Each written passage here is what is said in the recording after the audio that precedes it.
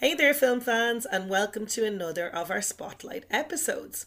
This week it's all about masculinity, masquerade, and genetic impersonation as we take a rewatch of the 1997 movie starring Ethan Hawke, Jude Law, and Uma Thurman.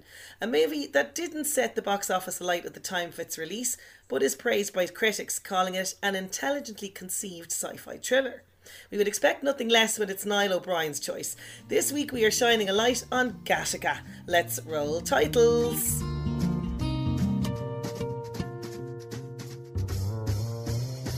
Sit down and grab a glass. Sinead, Ross and Niall have made a podcast. It's the real take, breaking it down, having fun and talking movies.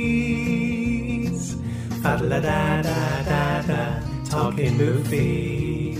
It is The Real Take, the podcast by film fans for film fans. Please do like and subscribe to The Real Take wherever you get your podcasts so you never miss another episode. And Niall and Ross are here. How are you doing, guys?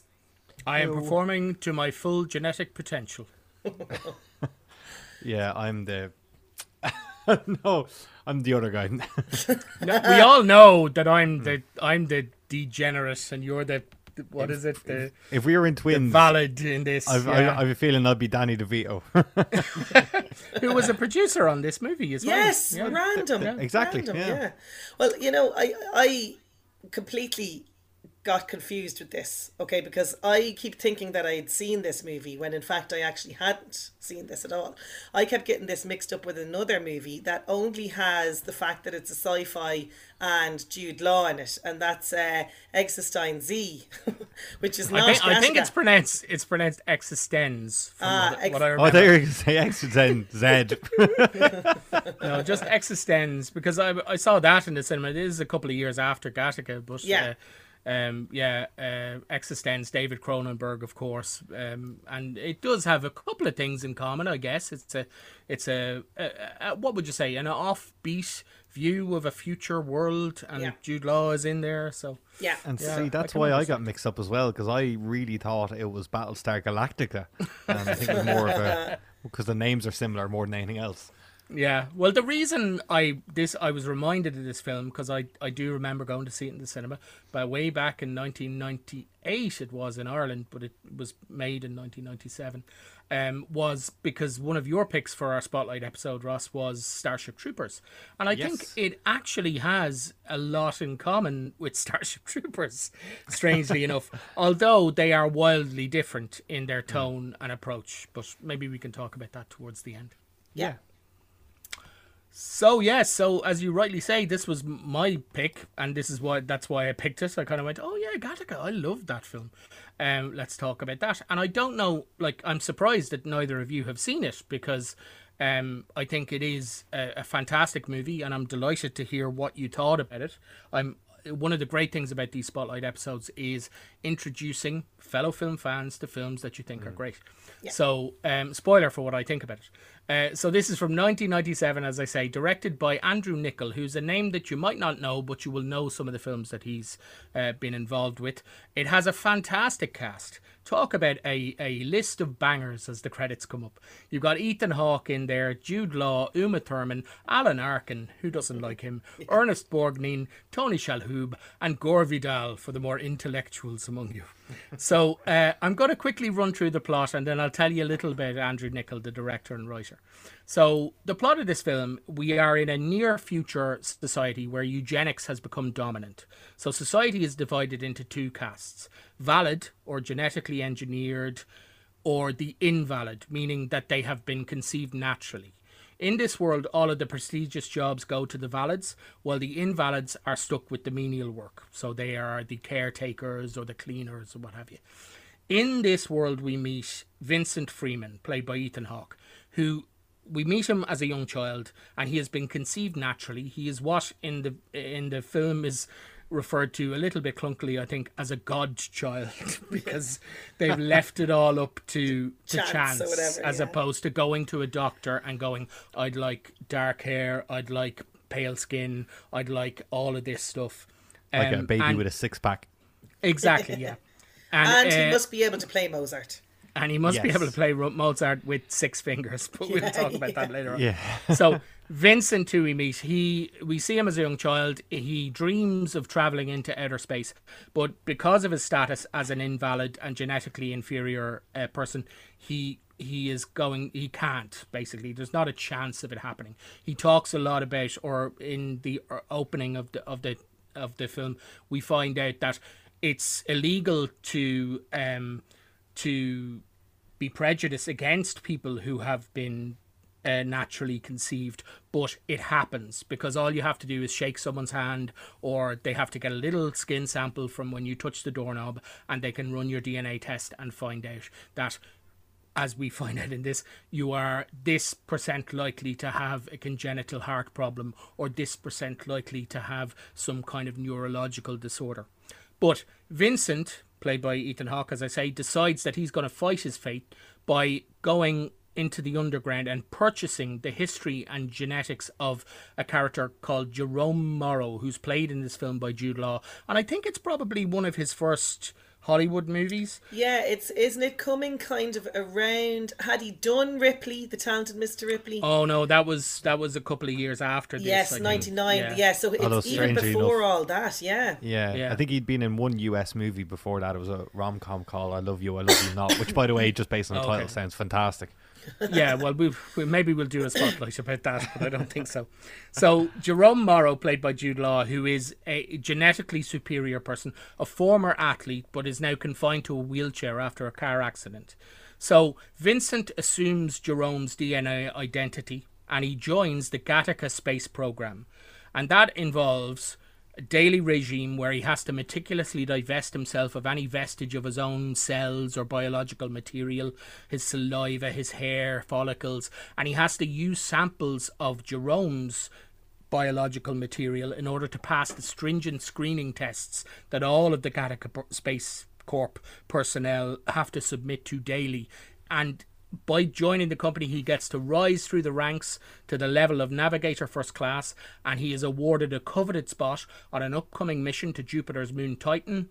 But things become more complicated because he falls in love with another navigator, Irene, played by Uma Thurman, and there is also the fact that there is an investigation into the death of a mission controller who may or may not have been very close to discovering Vincent's secret. And this throws an extra scrutiny on the entire mission launch.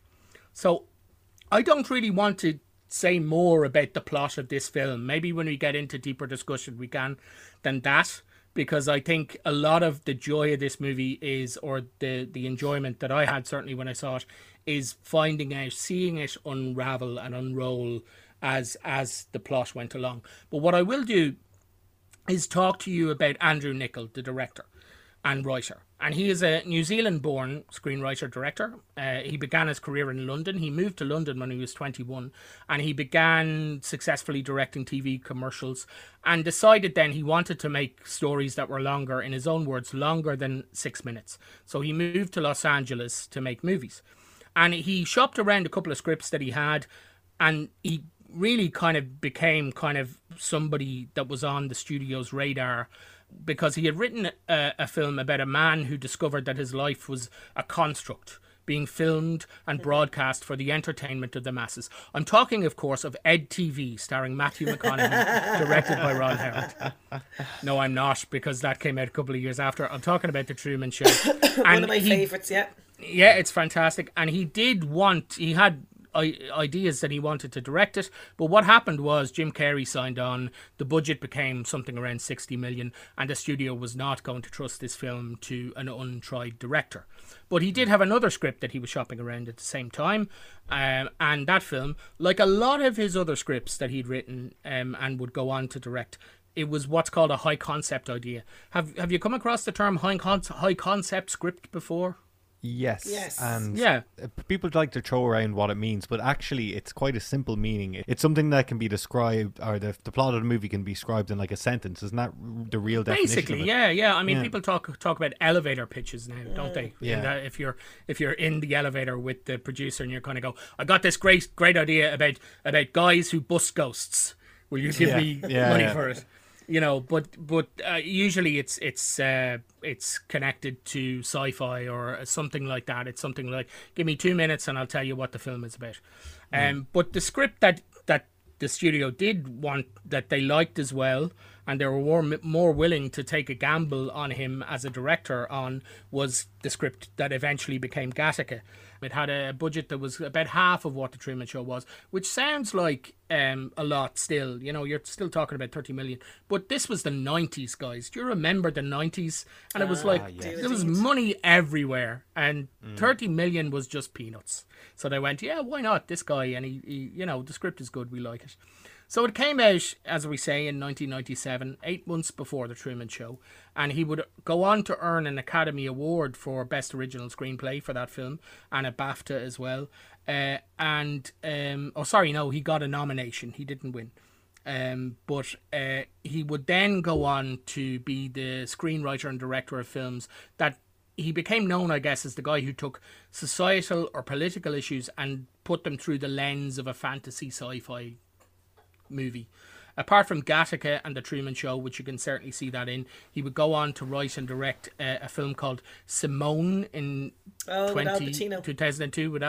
It's spelled S1M0NE. And Al Pacino, as you say, plays a struggling film producer who decides to create a digital actress after the star of his latest film walks off the set. So myself and Ross have often thought, can we create a digital version of Sinead that we don't, you know, just because of her diva antics? But I don't know. Yeah. Actually, and then that's a really interesting as well. Another just really interesting idea for concept. Like we say, a high concept thing. And then also, I guess the other movie that he's known for, which is a high concept one, is In Time, in which Justin Timberlake and Amanda Seyfried. Yeah, and it has a lot in common, I think, with Gattaca. It's very stylish. We'll talk about maybe some of the production design in Gattaca. And basically, this is set in a future where people stop aging at 25, but they are engineered to live only one more year. But what you can do is you can buy extra years from people, and time literally becomes a currency. But in between those two movies, he also made a movie that I think you talked about in our episode about great openings, Ross, Lord of War from 2005. Yes. Oh, yeah. Yeah, right. Which is more of a contemporary matter of fact kind of exploration of gun running, and it reunited him with Ethan Hawke, who has nothing but good things to say about Andrew Niccol. And then in 2013, he dipped his toe into the teen dystopian genre, which was all the rage then, of course, with a film called The Host, which is based on Stephanie Meyer, who people would know from Twilight, one of her books. Well, yeah. It's more of a sci-fi thing, and it stars, of course, Saoirse Ronan, but I've not seen it, and I don't know, is it any good? It's a little, like, I mean, if you're like, it's the same writer as Twilight, so do you know what I mean? Go figure. It didn't, as far as I remember, it didn't get very good reviews at the time. No, very poor reviews. It's it's all right. Would I seek it out? No. If it was on television and there was nothing else on, would I watch it? You might. Do you know right, what I mean? And like those teen sci-fi things seem to come in 3s or 4s if they want to split the last book into whatever. But I don't think Stephanie Meyer ever. She might have written more books, but certainly there was no movies coming after it. But then after that, in 2014, he made a movie with Ethan Hawke again called Good Kill, which I did catch on satellite. It's a pretty good drama about drone pilots in Afghanistan, and so if you do see that come up, and it's mostly kind of Ethan Hawke kind of acting with a capital A in there, but you know, it's a good film. And since then his CV has been very light. You know, he is, however, credited as the writer on an upcoming film based on a board game. Would you like to guess what that is, or has anyone looked it up and knows already? Could you give us a clue though? It's not Cluedo. No. I know. No. I didn't say it was. I'm saying, is it Monopoly? Okay. It is Monopoly, yes. Starring Kevin Hart, yeah. What? So he's going to write the big screen version of Monopoly, starring Kevin Hart. Isn't that just basically the story of capitalism, though? They already did that. I'm sure Andrew Niccol will do something very interesting with it. I hope so, because, like I say, he had such promise.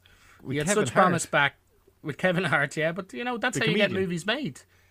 Kevin Hart, the comedian, yes. No, Kevin Hart, the physicist. What? Okay.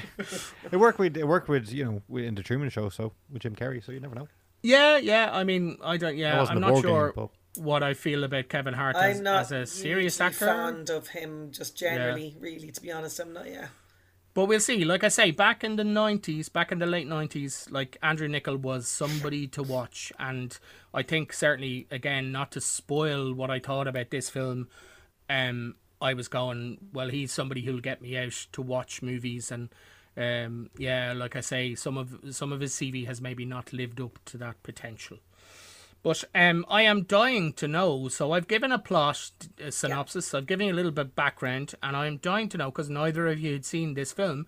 Before I ask you what you did think of it, I'll give you a little quote from Mr. Ethan Hawke. Okay, and this is from an interview that he gave, I think, with Vanity Fair, and he said, when Gattaca came out in 1997, the zeitgeist was not interested in that movie, but over 10 or 15 years later, it comes up all the time. People always want to talk to me about it.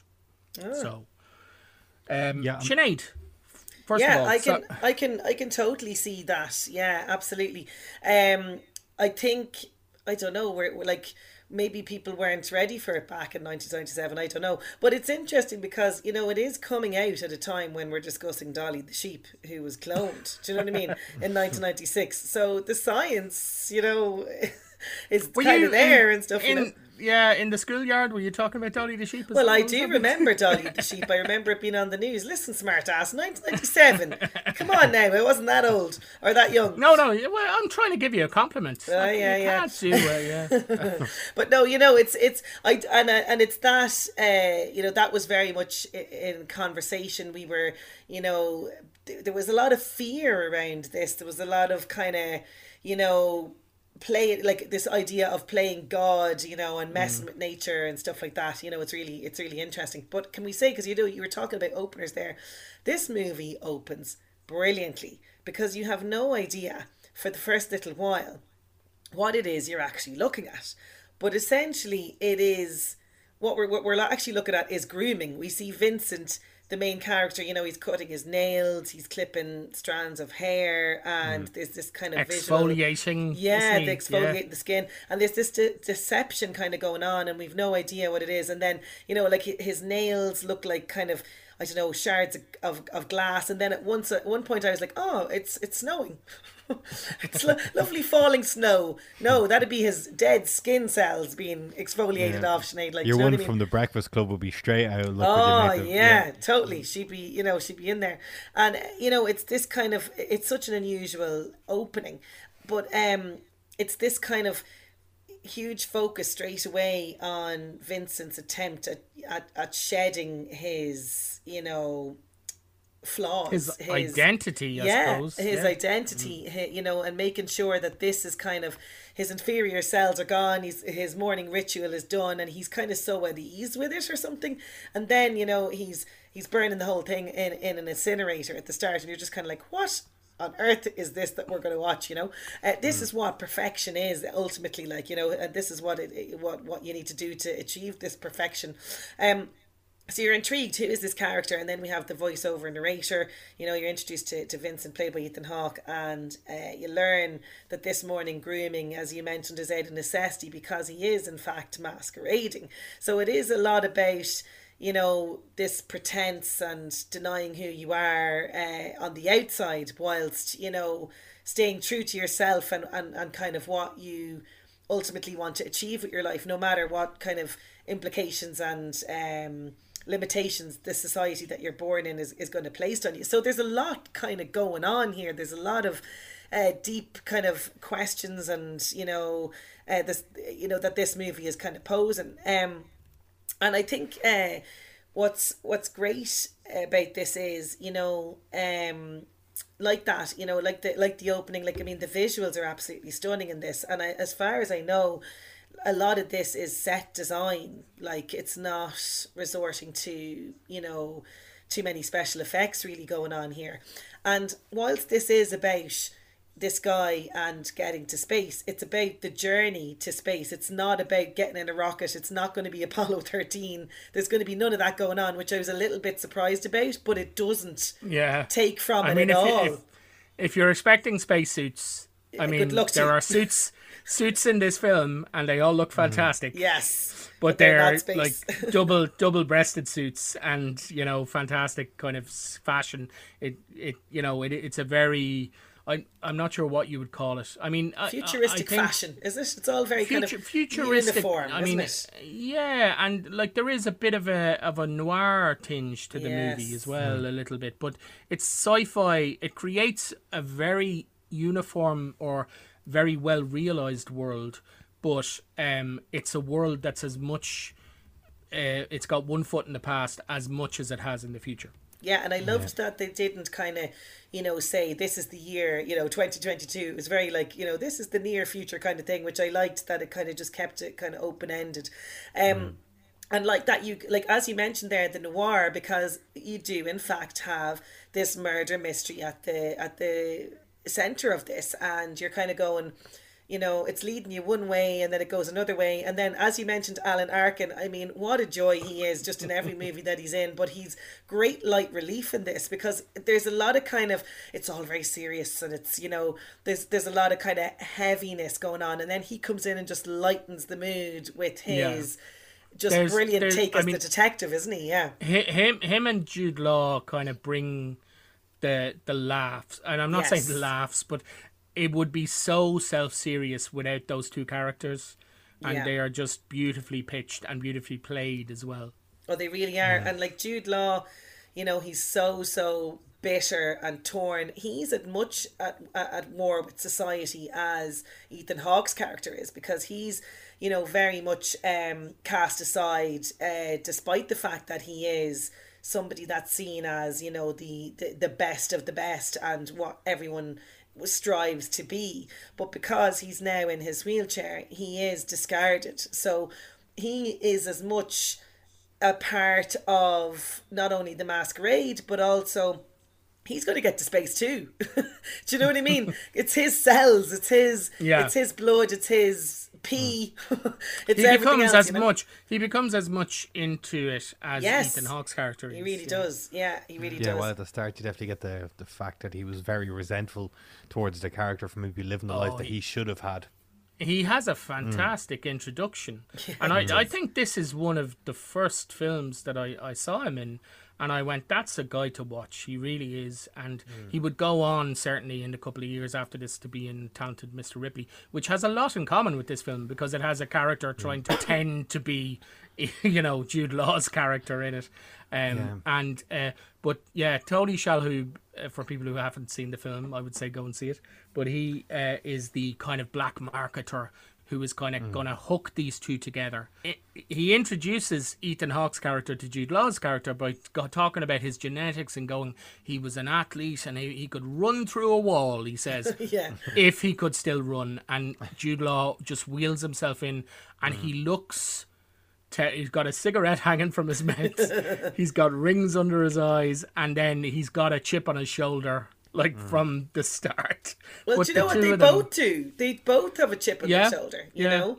And that's the thing, and that's they have so much in common by this point. And then I loved kind of how the characters developed, how they became kind of, almost sort of the odd couple. Do you know what I mean? That's exactly, that's what I thought. Bitter, kind of, you're drinking again, says Ethan Hawke to Jude Law. They're like an all-married couple in some ways. Yes, totally. Yeah. They totally are. And, it's a great dynamic. They work so well together. And I think, Ethan Hawke really is perfect for this, because he's got that kind of the right amount of serious and the right amount of, I suppose, wide-eyed. You kind of play a bit of comedy with, and he does. He gives Jude Law room for the comedy. He delivers the deadpan line, and then he lets Jude Law have the floor, kind of thing. So there's this great banter between them all. I mean, we should probably bring in Uma Thurman here, because for somebody that is such an incredible actress, I think she's amazing and often underrated. And I know in this, I don't want to say that her role is merely the love interest, because it's not. But I do feel like she could have been used a lot more. I do feel like she was very left to the kind of side, kind of almost, I don't want to say, I'm going to fucking say it actually. She's almost like a mannequin at times. Do you know what I mean? Like, you're kind of going, give her more. It's Uma Thurman, you know? That's interesting now. And I did rewatch it, and I'm dying to hear what Ross thought about this, because I know he's dying to get in and tell us. But before we do, just because I did rewatch it and go, if it was being made today, she would need to be a more well-drawn character, I think. Or well, I mean, she plays it really well. But then I thought about it, and I thought, she's essentially playing, and this doesn't really excuse the fact that maybe she's a little bit underwritten in this, a Hitchcock blonde. You know what I mean? Yeah. She's this ice queen. And I think she does it really well with what she has, but maybe Andrew Nichols, and it was funny in your introduction, you talked about it being a kind of a masculine film, and it's all about the men, and it has a lot of homoerotic undertones. I think, it does. You know, but I mean, maybe we'll talk about that at the end when we talk about kind of what it has to do with neo-noir and stuff like that. But Ross, please put me out of my misery. Yeah, well, look, I actually just thought it was an interesting point you were saying about Uma Thurman's character, and I actually think describing her like a mannequin, I think, is very accurate, because I think in a lot of ways most of the characters, besides maybe Ethan Hawke and Jude Law, are quite bland characters, and I think the reason for that is the eugenics in it, the uniformity of it, because it reminded me of when I was watching a video recently where they went back at old records before they had auto-tune, before things were done perfectly, and they showed you the mistakes of it, and then they said, look, we can actually fix the notes. They took a old Led Zeppelin record and they said, look, we can fix the notes. He's just a little hair's breadth off here, so they fixed it with auto-tune and played it back, and it just seemed kind of soulless. I suppose my point is being that maybe the things that make life beautiful and exciting and all those things aren't all the polished, perfect, pristine things. It's the imperfections that really make things interesting and give it a little spice. Yeah, so we see a whole cast of characters here in their, like, when they're working together, and they're probably in their 20s and stuff like that, and usually that'd be quite a lively place with a lot of different opinions and that, but everyone seems exactly the same, and I suppose that's maybe the price of something like eugenics, when you get everyone to be the same. I think it's reflected in the suits, which are nice, you know, they're nice, but they all look the same. You see it in the architecture. I know you mentioned the set pieces earlier on, which they really played up. They had this brutalist architecture, which is a type of architecture that was really popular in the 50s. You see some of the examples of that in Dublin, in like the Central Bank UCD, and UCD. UCD, Yes, it's basically poured concrete, and it just like it was a big architectural movement in the 50s, but it feels soulless and lifeless and you know, and I think I don't think any of us would like to live in the world of Gattaca. Oh God, no. No. I mean, maybe I think the suits are fantastic, but like you say, they are all shades of grey, literally. 50 shades of grey on display in this. But you know, no, not sexy. Jude Law has some nice waistcoats that are nice and beautiful, kind of crushed velvet ties and things like that. But and the cars are like, the aesthetic of it is fantastic, but it is this 50s brutalist stuff. But what did you think about the film, Ross? And had it been on your radar before? It hadn't been on my radar. I had heard it mentioned kind of in passing. I've not really looked into. I knew it was a sci-fi movie, and that's all I really knew about it. I actually thought, if I was being honest, that when I was going in to watch it, that it would be more sci-fi, you know, into space sci-fi. So I was actually happy to see it was more of a grounded kind of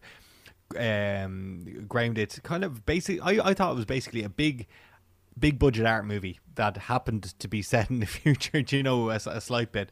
That's fair. But yeah, and I was really surprised by it. It was very understated. It took its time to tell a story, and I really enjoyed it. I thought Ethan Hawke was brilliant in it, and he as you said, he's spoken very fondly and kindly of this movie. He says, look, it wasn't a big hit at the time or anything like that, but as you mentioned earlier on, he says people come up and talk to him about this movie quite a lot and more, and I think he might have said in an interview once that this is like one of his favorite films of his, and he thinks it's one of the best films ever made. I think, which might be I have the quote here actually. Oh yeah, his Gattaca is one of the best films in the history of cinema. I firmly believe this. Andrew Niccol is so smart. This film announced the arrival of a really, really original mind. I'm not sure if I agree with that. No. Like I say, I'm a big fan of the movie, but come on, Ethan. Yeah, that's maybe overstating it a little bit, but it's good to see he's passionate about his own work.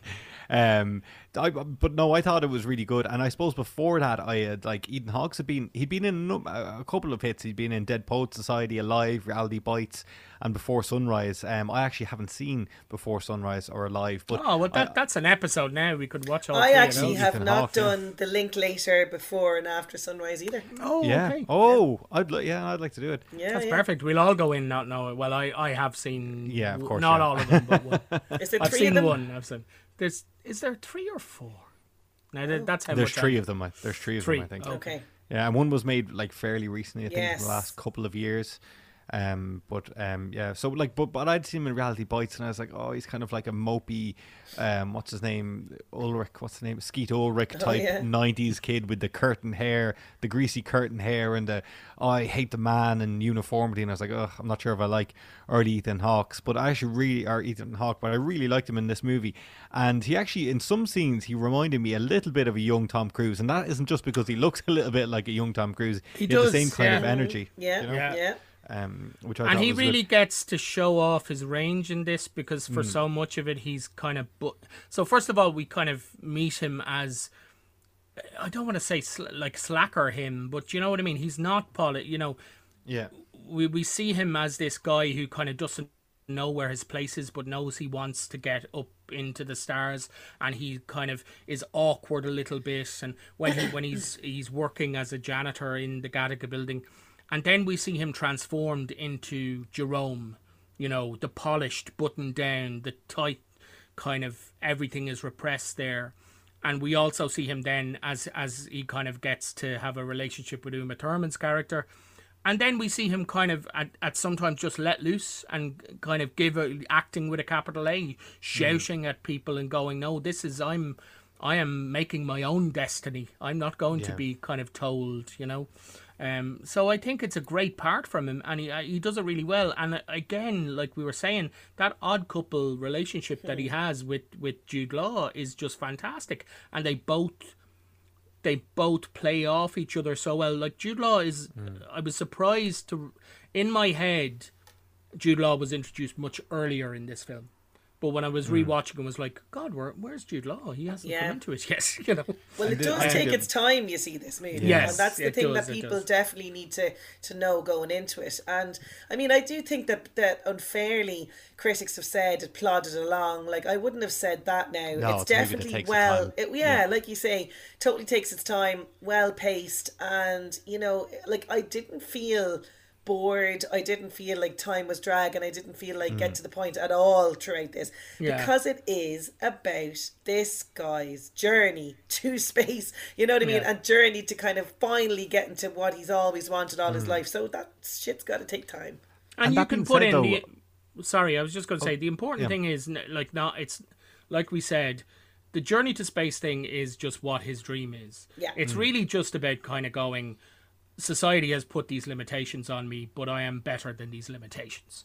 So it could be about him bowling a perfect 10 or something. It could, exactly. Yeah. So, like I say, if you're expecting a lot of rocket ship action, you're not going to. Well, he does look at a lot of them. Yeah, he does. True. Yeah. It seems like they're as regular as trains in this film. Yeah. And you do get the impression as well that from Uma Thurman and his doctor character that a lot of people don't really necessarily agree with the division into society. As well. Which especially the doctor, because when they're on about we can get rid of hereditary baldness, I was like, when the doctor clearly didn't pick that. So but when we were talking there about Jude Law, it really felt like once he got in the movie, it just really open up or something like that, because it was apparent to me, because it was still quite early in his career, that he had such incredible star power. I feel like even though Ethan Hawke is really good in this movie, I think Jude Law, they have great chemistry together. Jude Law can steal a scene from him, and he does. He definitely does. Absolutely. Yeah. I was surprised with how I don't know, magnetic or something is, and it's nearly a shame we don't see him that much anymore. I don't know why. Yeah. I don't know. I mean, he did a big theatre project, which was also on Sky. Oh, that was great. Theatre, which it was like a whole weekend of a thing where he literally played, like, there were three parts to it. The Third Day or something like I think that. That's what it was called. That was excellent. He's on this kind of, he's stranded. It's a little bit Wicker Man-ish. Yes. He's like stranded on a kind of is it an island or it's something? It is an island, yeah. He goes out and then he's left it, like, it's very complicated. I'd have to have the kind of you'd have to but watch it sounded it's fascinating. But part of it was, I think, a 24-hour stream live of him in it. Yeah. And like, I remember tuning in. I didn't see all of it, to my shame, but part of the stream was him dragging a boat across this island, and it was literally him doing it. You know. So that is really good. Actually, people should seek that out. I'm fairly sure it's called the Third Day. I think you're right. Yeah, and there's three parts to it. I think yes. there's the kind of TV series, and I think maybe like there's 2 episodes or 3 episodes in the first part. Then there's the live stream, and then there's 2 or 3 episodes in the final part. Naomi, what's her name? She was in Naomi Harris from 28 Days Later. Yeah. Oh, okay. Yeah, she's in it as well. She's excellent in it as well. Yeah, people should see that. And like that, you know, you're right though, Ross. It's kind of like, where is he gone to? Because you like, this is Jude Law, really, as you say, Niall, coming. This is just before Talented Mr. Ripley. He's just at that cusp of absolute superstardom, you know. And I think it's all in the way, it's all in the looks, isn't it? Like, I mean, he really is. His eyes just like want you to. You're mesmerized by his eyes and how he looks, and you're just completely drawn in by this guy. Like, and even though he's this kind of alcoholic, rude, bitter guy, you know, you're just kind of like, oh wow, Jude Law. Whatever you want to do, let's do it. Well, it's brilliant. It's a real example, I think, of an actor taking, you know, what's in the script and going, you know, well, it's all about, like you say, it's about those looks, and a director then knowing, we need to cut to Jude for this, because that, you know, it's all about what's unsaid, really, with that character, you know. But like I say again, very funny, very dry humor from him as well, and heartbreaking. I'm not going to say what happens, but you know, it just fits it perfectly. It really does. It feels weird that there's so many like this, and to Talented Mr. Ripley. It seems so weird that in the late 90s there were so many movies where it was people trying to pass like as Jude Law, who looked nothing like Jude Law. Oh yeah, like, you know, because we talk about that actually, because like, I'm going, why? How do they not know that Ethan Hawke and Jude Law do not look like each other? And they get scanned. They get scanned everywhere, and the picture appears. I think the picture that appears was actually what you call it, a composite of Jude now, Law. I could, looking at that picture, I could believe that whoever that picture was of, you know, had been in an accident and lost a lot of weight and what have you. You know what I mean? There was that you could fudge it, you know, and whatever about the future that they were in, their high definition screen technology was not good, was it? Yeah. No, it wasn't. No. It was like an old kind of 50s kind of thing. You kind of went, oh, it's flickering in and there, and it's grand, you know. Yeah. But, as much regard as, you know, the bouncers in Drogheda when I was 17. Looking at you. And did they take a blood sample? They put your finger on here? And then... No, me handing them a picture of Jude Law, and they said, go on, you're grand, go on. So I mean, look, obviously because I picked it, so I love this film. Like we say, it's a sci-fi film, but it's not really about the future. It's as much about the future as it is about the past. And it owes so much, I think, like we're saying, to films of the past, like film noir. The shadowy photography. You've got these detectives in fedoras. There's a sheen even on the scenes that are set outside. It's kind of you kind of get the idea that there's been something with the ozone layer and everything is just tinged in orange, you know. And essentially it's about, in this case, you know, it's the innocent man wrongly accused, but in this case it's the the innocent man rightfully accused, because he didn't commit a murder, all right, but you get the idea that the fact that he's been impersonating and somebody else and playing off himself as someone else is probably in this society just as much of a crime. And like all the best film noirs, as we say, we do have the trusting woman played by Uma Thurman as Irene in this, and like I say, has a lot in common with a Hitchcock blonde. And as the film goes on, she pieces together just what the main character's secret is and what he's concealing at the same time as she falls in love with him. I do agree with you. I think that she's maybe a little bit underwritten, but there's so much to like in this that I do kind of go, okay, well, he wasn't interested in really telling that story. Yeah, no, he wasn't. And I mean, like, if he went into it too much, does it take away from it? I don't know. Like, I mean, it's not completely jarring. It's just, as you rightfully say, I think had this been done today, would Uma Thurman necessarily have picked the part? You know, would it have been written a bit more? You know, that's my only. Well, we got to remember this flaw, was the same. You know? This is the same year she starred in Batman and Robin, so she probably. She probably would have taken. Oh Jesus, right. Well, I think it's highlighted as well by the fact that, you know, I can't count, like, apart from Vincent's mother, I can't count another female character in this film, really. There may, in the lines of drones who work in Gattaca, there's a few. There is a few, but there is, like, certainly when you do the Bechdel test and go, it kind of fails that. But and actually, did you know this film was also the film debut of one Maya Rudolph? Oh yes, yeah, I heard that. Do you know where she is in it? No, was she one of the drones, or was she one? No, she was one of the nurses who spends most of the time with a mask over her face, so she holds the baby. You can barely see her in it, but there you go.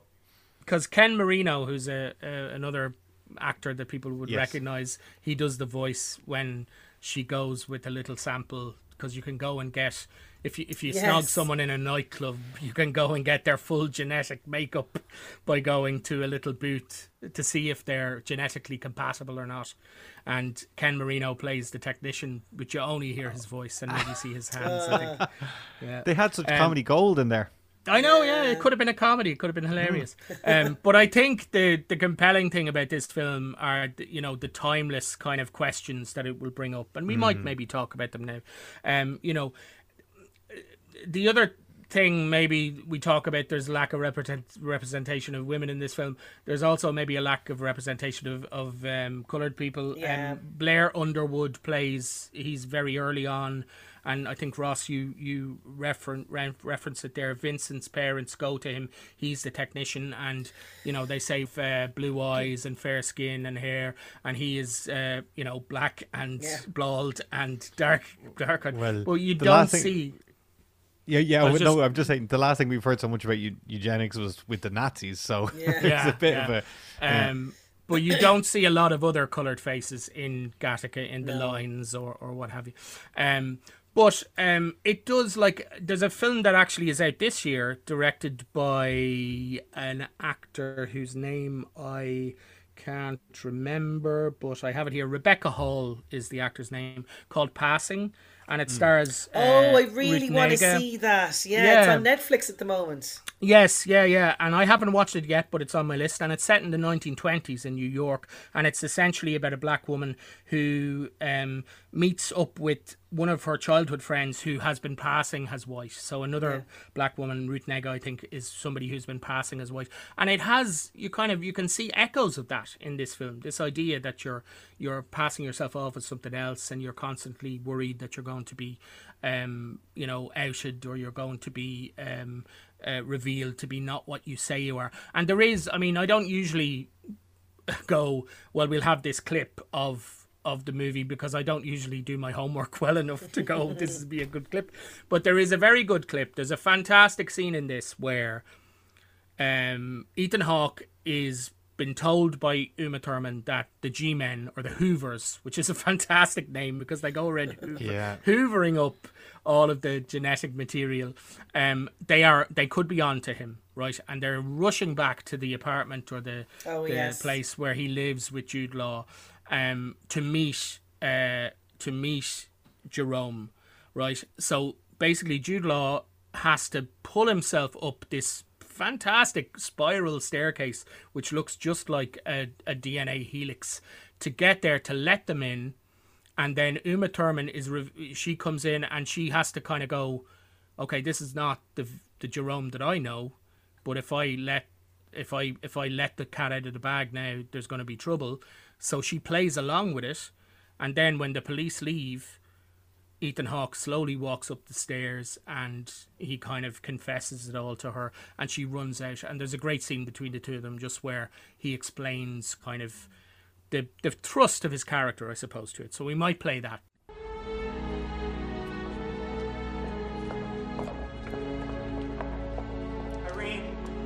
Irene. Don't touch me. Listen to me, Irene. I don't even know who you are.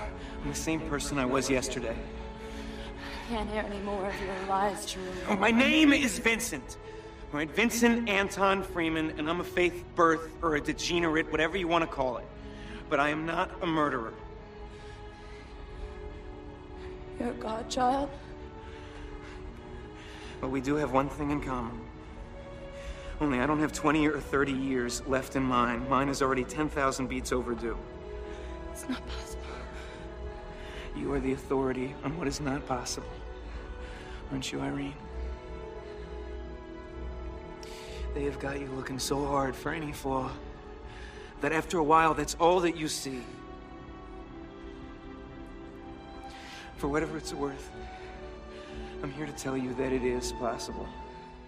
Yeah, so I mean, all the acting is going on there. Acting with a capital A. Yes. But, I thought it was really unfair they lived in a house with a spiral staircase what's at the that front about? door for a guy who was in a wheelchair. You know, that just seems really well, I mean, unnecessarily cruel. I guess that was, I'm not sure that, like, was that his house, you know, beforehand? Prior it seemed to to be like there were two ways you could get in and out, and like there was that way and the other way, whatever. But don't, like, there are a lot of, you could poke holes in this. But I don't think I don't think you want to. No. But like that segment is fantastic as well. Like as you say, you know, just you're going, oh my God, get up the fucking stairs, like seriously, like, you know, and he's just like, oh, the strength, all of his strength is going into this, like, you know. And then when he does get up and you know, and they pull off this ruse and they fool the police, Ethan Hawke comes slowly up the stairs and says, how did you get up the stairs? And Jude Law says, I've been faking it. I could walk this whole time. You know. I have a couple of other things I just want to talk about really quickly. Like the score of this movie really is fantastic. Michael Nyman, who I would have known from 1993's The Piano before this, and has done some of the best scores, I think, in cinema, especially working with Peter Greenaway. But I think the score for this is one of my favourites by him. I mean, it's rewatching it again, I was asking myself, is it a little bit overwrought? Is it a little bit too? But I just wonder, am I just getting cynical in my old age? Because when I saw it back in the day in the cinema, I was going, this is perfect, this is brilliant. I don't know if you have any thoughts about the score, either of you. It could have had the potential. Sorry, go on ahead. I was just saying it is very dramatic. You could lead into being overly dramatic, but I think it kind of fits the movie. I think it's wholly appropriate. Yeah, exactly what I was going to say. And then my other question is a pretty big one. Eugenics. What do we think? We've come a long way from Dolly the sheep. Well, we have, and we've kind of come to the, like, not far off the point where, you know, certainly people could go, I'd like my baby to have blue eyes, or, like, you know, things like that. There's a certain, I remember watching a thing, and obviously there's a massive difference now between eugenics and plastic surgery or anything like that. But when you're starting to look at something like plastic surgery, you might see someone who's had all too much of it, and you'd say, well, look, that's too much.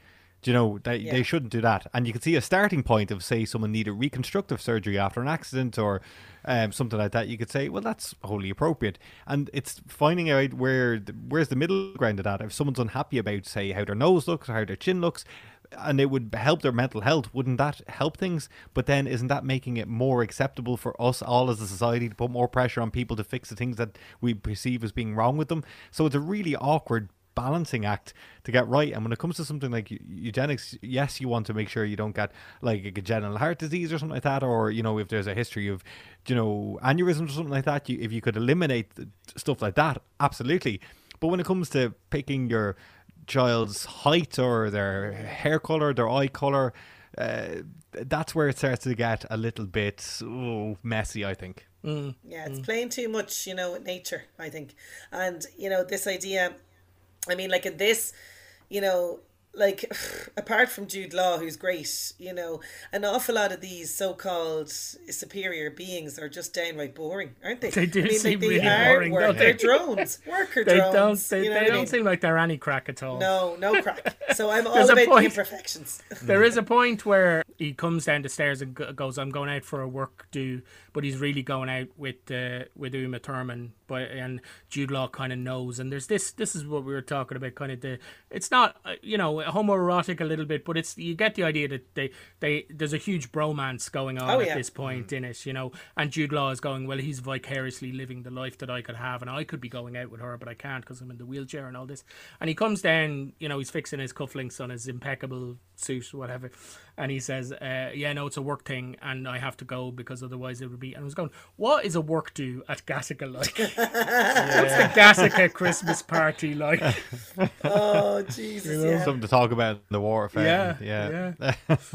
But what I like about this movie as well is it takes a big idea like that, and then it brings you into the theater where the parents are sat down with the doctor, and he says, well, don't you want to give your child every advantage? And you can kind of see the reasoning why, because like that's surely what parents want. They want a good upbringing for the children. If they can give them every edge, so we see that with people paying extra to go to private schools and stuff like that. If some people just do that, or or they make sure their kids shine this club or that club, or hangs out with this sort of person or whatever like that. So parents do that all the time, and I feel like if you sat down and thing and they're like, hey, listen, you can do whatever you want, you can make this kid, give them all the advantages, I feel most parents probably would. you know. I think what you'd go for is there's a part where Xander Berkeley is in this film, an actor who I always enjoy when I see him. He plays the doctor, I can't remember his name, at the start, who does the tests. And this is a great example of Chekhov's urine test, I think, because it becomes very important at the end of the film. And, he's doing a urine test, and the doctor kind of comments on his equipment, and he says, I wish my parents had signed up for that. So that's what Ross would like. He'd just go, yeah, I wish my parents had signed up for that one. Yeah. I mean, I think we all, that would be great. Yeah. Well, just to bring things a little bit down. We did say it was all about masculinity, I suppose, yeah. It is, yeah. And actually, we didn't actually mention the fact that, there is this great display of masculinity throughout the film when it goes kind of between Vincent and his brother Anton, who they used to play basically as kids. They used to always challenge each other to see who could swim out the furthest, and it was this great idea of almost mind over body when Vincent finally does actually go further than his brother and needs to double back to rescue the so-called superior from drowning. You know what I mean? And it's a great little motif that runs throughout because they kind of keep doing this. Yeah, they keep and challenging you get the each idea that him being able to do that gives him the strength to kind of strike out on his own and then go, this is what my dream is, so I'm going to follow it. Yeah. I mean, there's so much game. Oh, it is very yeah. It's a great film. It really is. If people haven't seen it, it shows up, I think, on TV a bit, and I'm not sure if it's streaming anywhere, but I would certainly recommend it. Yeah. Absolutely. Yeah, I was very glad to have watched it. It's one of those ones that kind of flown under the radar, but I was glad to get the opportunity to sit down and the suggestions to sit down and watch it, because I feel like it's one that if you watch it, I think most people, from what I can see from what people are saying about it online, that most people loved it after watching it. So yeah, no, definitely it is. It's one definitely to watch, and as you say, for all of the above that we've discussed for the acting, the incredible acting, the great storyline, the visual feast that you'll have, the incredible music. It's a great all-rounder of a movie, and it's a shame at the time that it didn't just kind of get that attention that it deserved. But yeah, definitely Gattaca. Yeah. And it's not it's not the kind of movie I think that is made anymore, unfortunately, you know. Not at all. But yeah, one of the best films in cinema history, Ethan Hawke. Stretch, Ethan, a stretch. Certainly one of the best films in your cinema history. Yes. Yeah. So. And also, the movie where he met Uma Thurman, and then and of course had a daughter, Maya Hawke, who we'd seen in Stranger Things as well. So yeah. And she was genetically engineered, I think. A perfect 50-50 split between Ethan Hawke and Uma Thurman. I think it's just the good genetics there, isn't it? Yeah, it is. Yeah, absolutely. Yeah. We hope you enjoyed our look at Gattaca. And remember, film fans, don't be messing with Mother Nature too much. Nothing should be too perfect. It keeps things a lot more interesting. Till next time, bye. Nothing should be too perfect. That's why I'm on this podcast.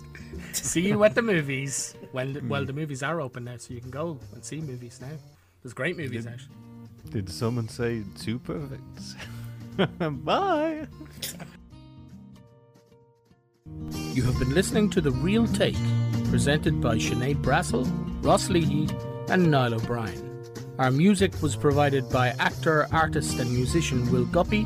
You can find him on Instagram at will.guppy, and you can find us on Twitter, Instagram and Facebook at The Real Take Podcast. If you would like to contact us to tell us how fantastic we are, you can reach us at therealtakepodcast@gmail.com. See you at the movies.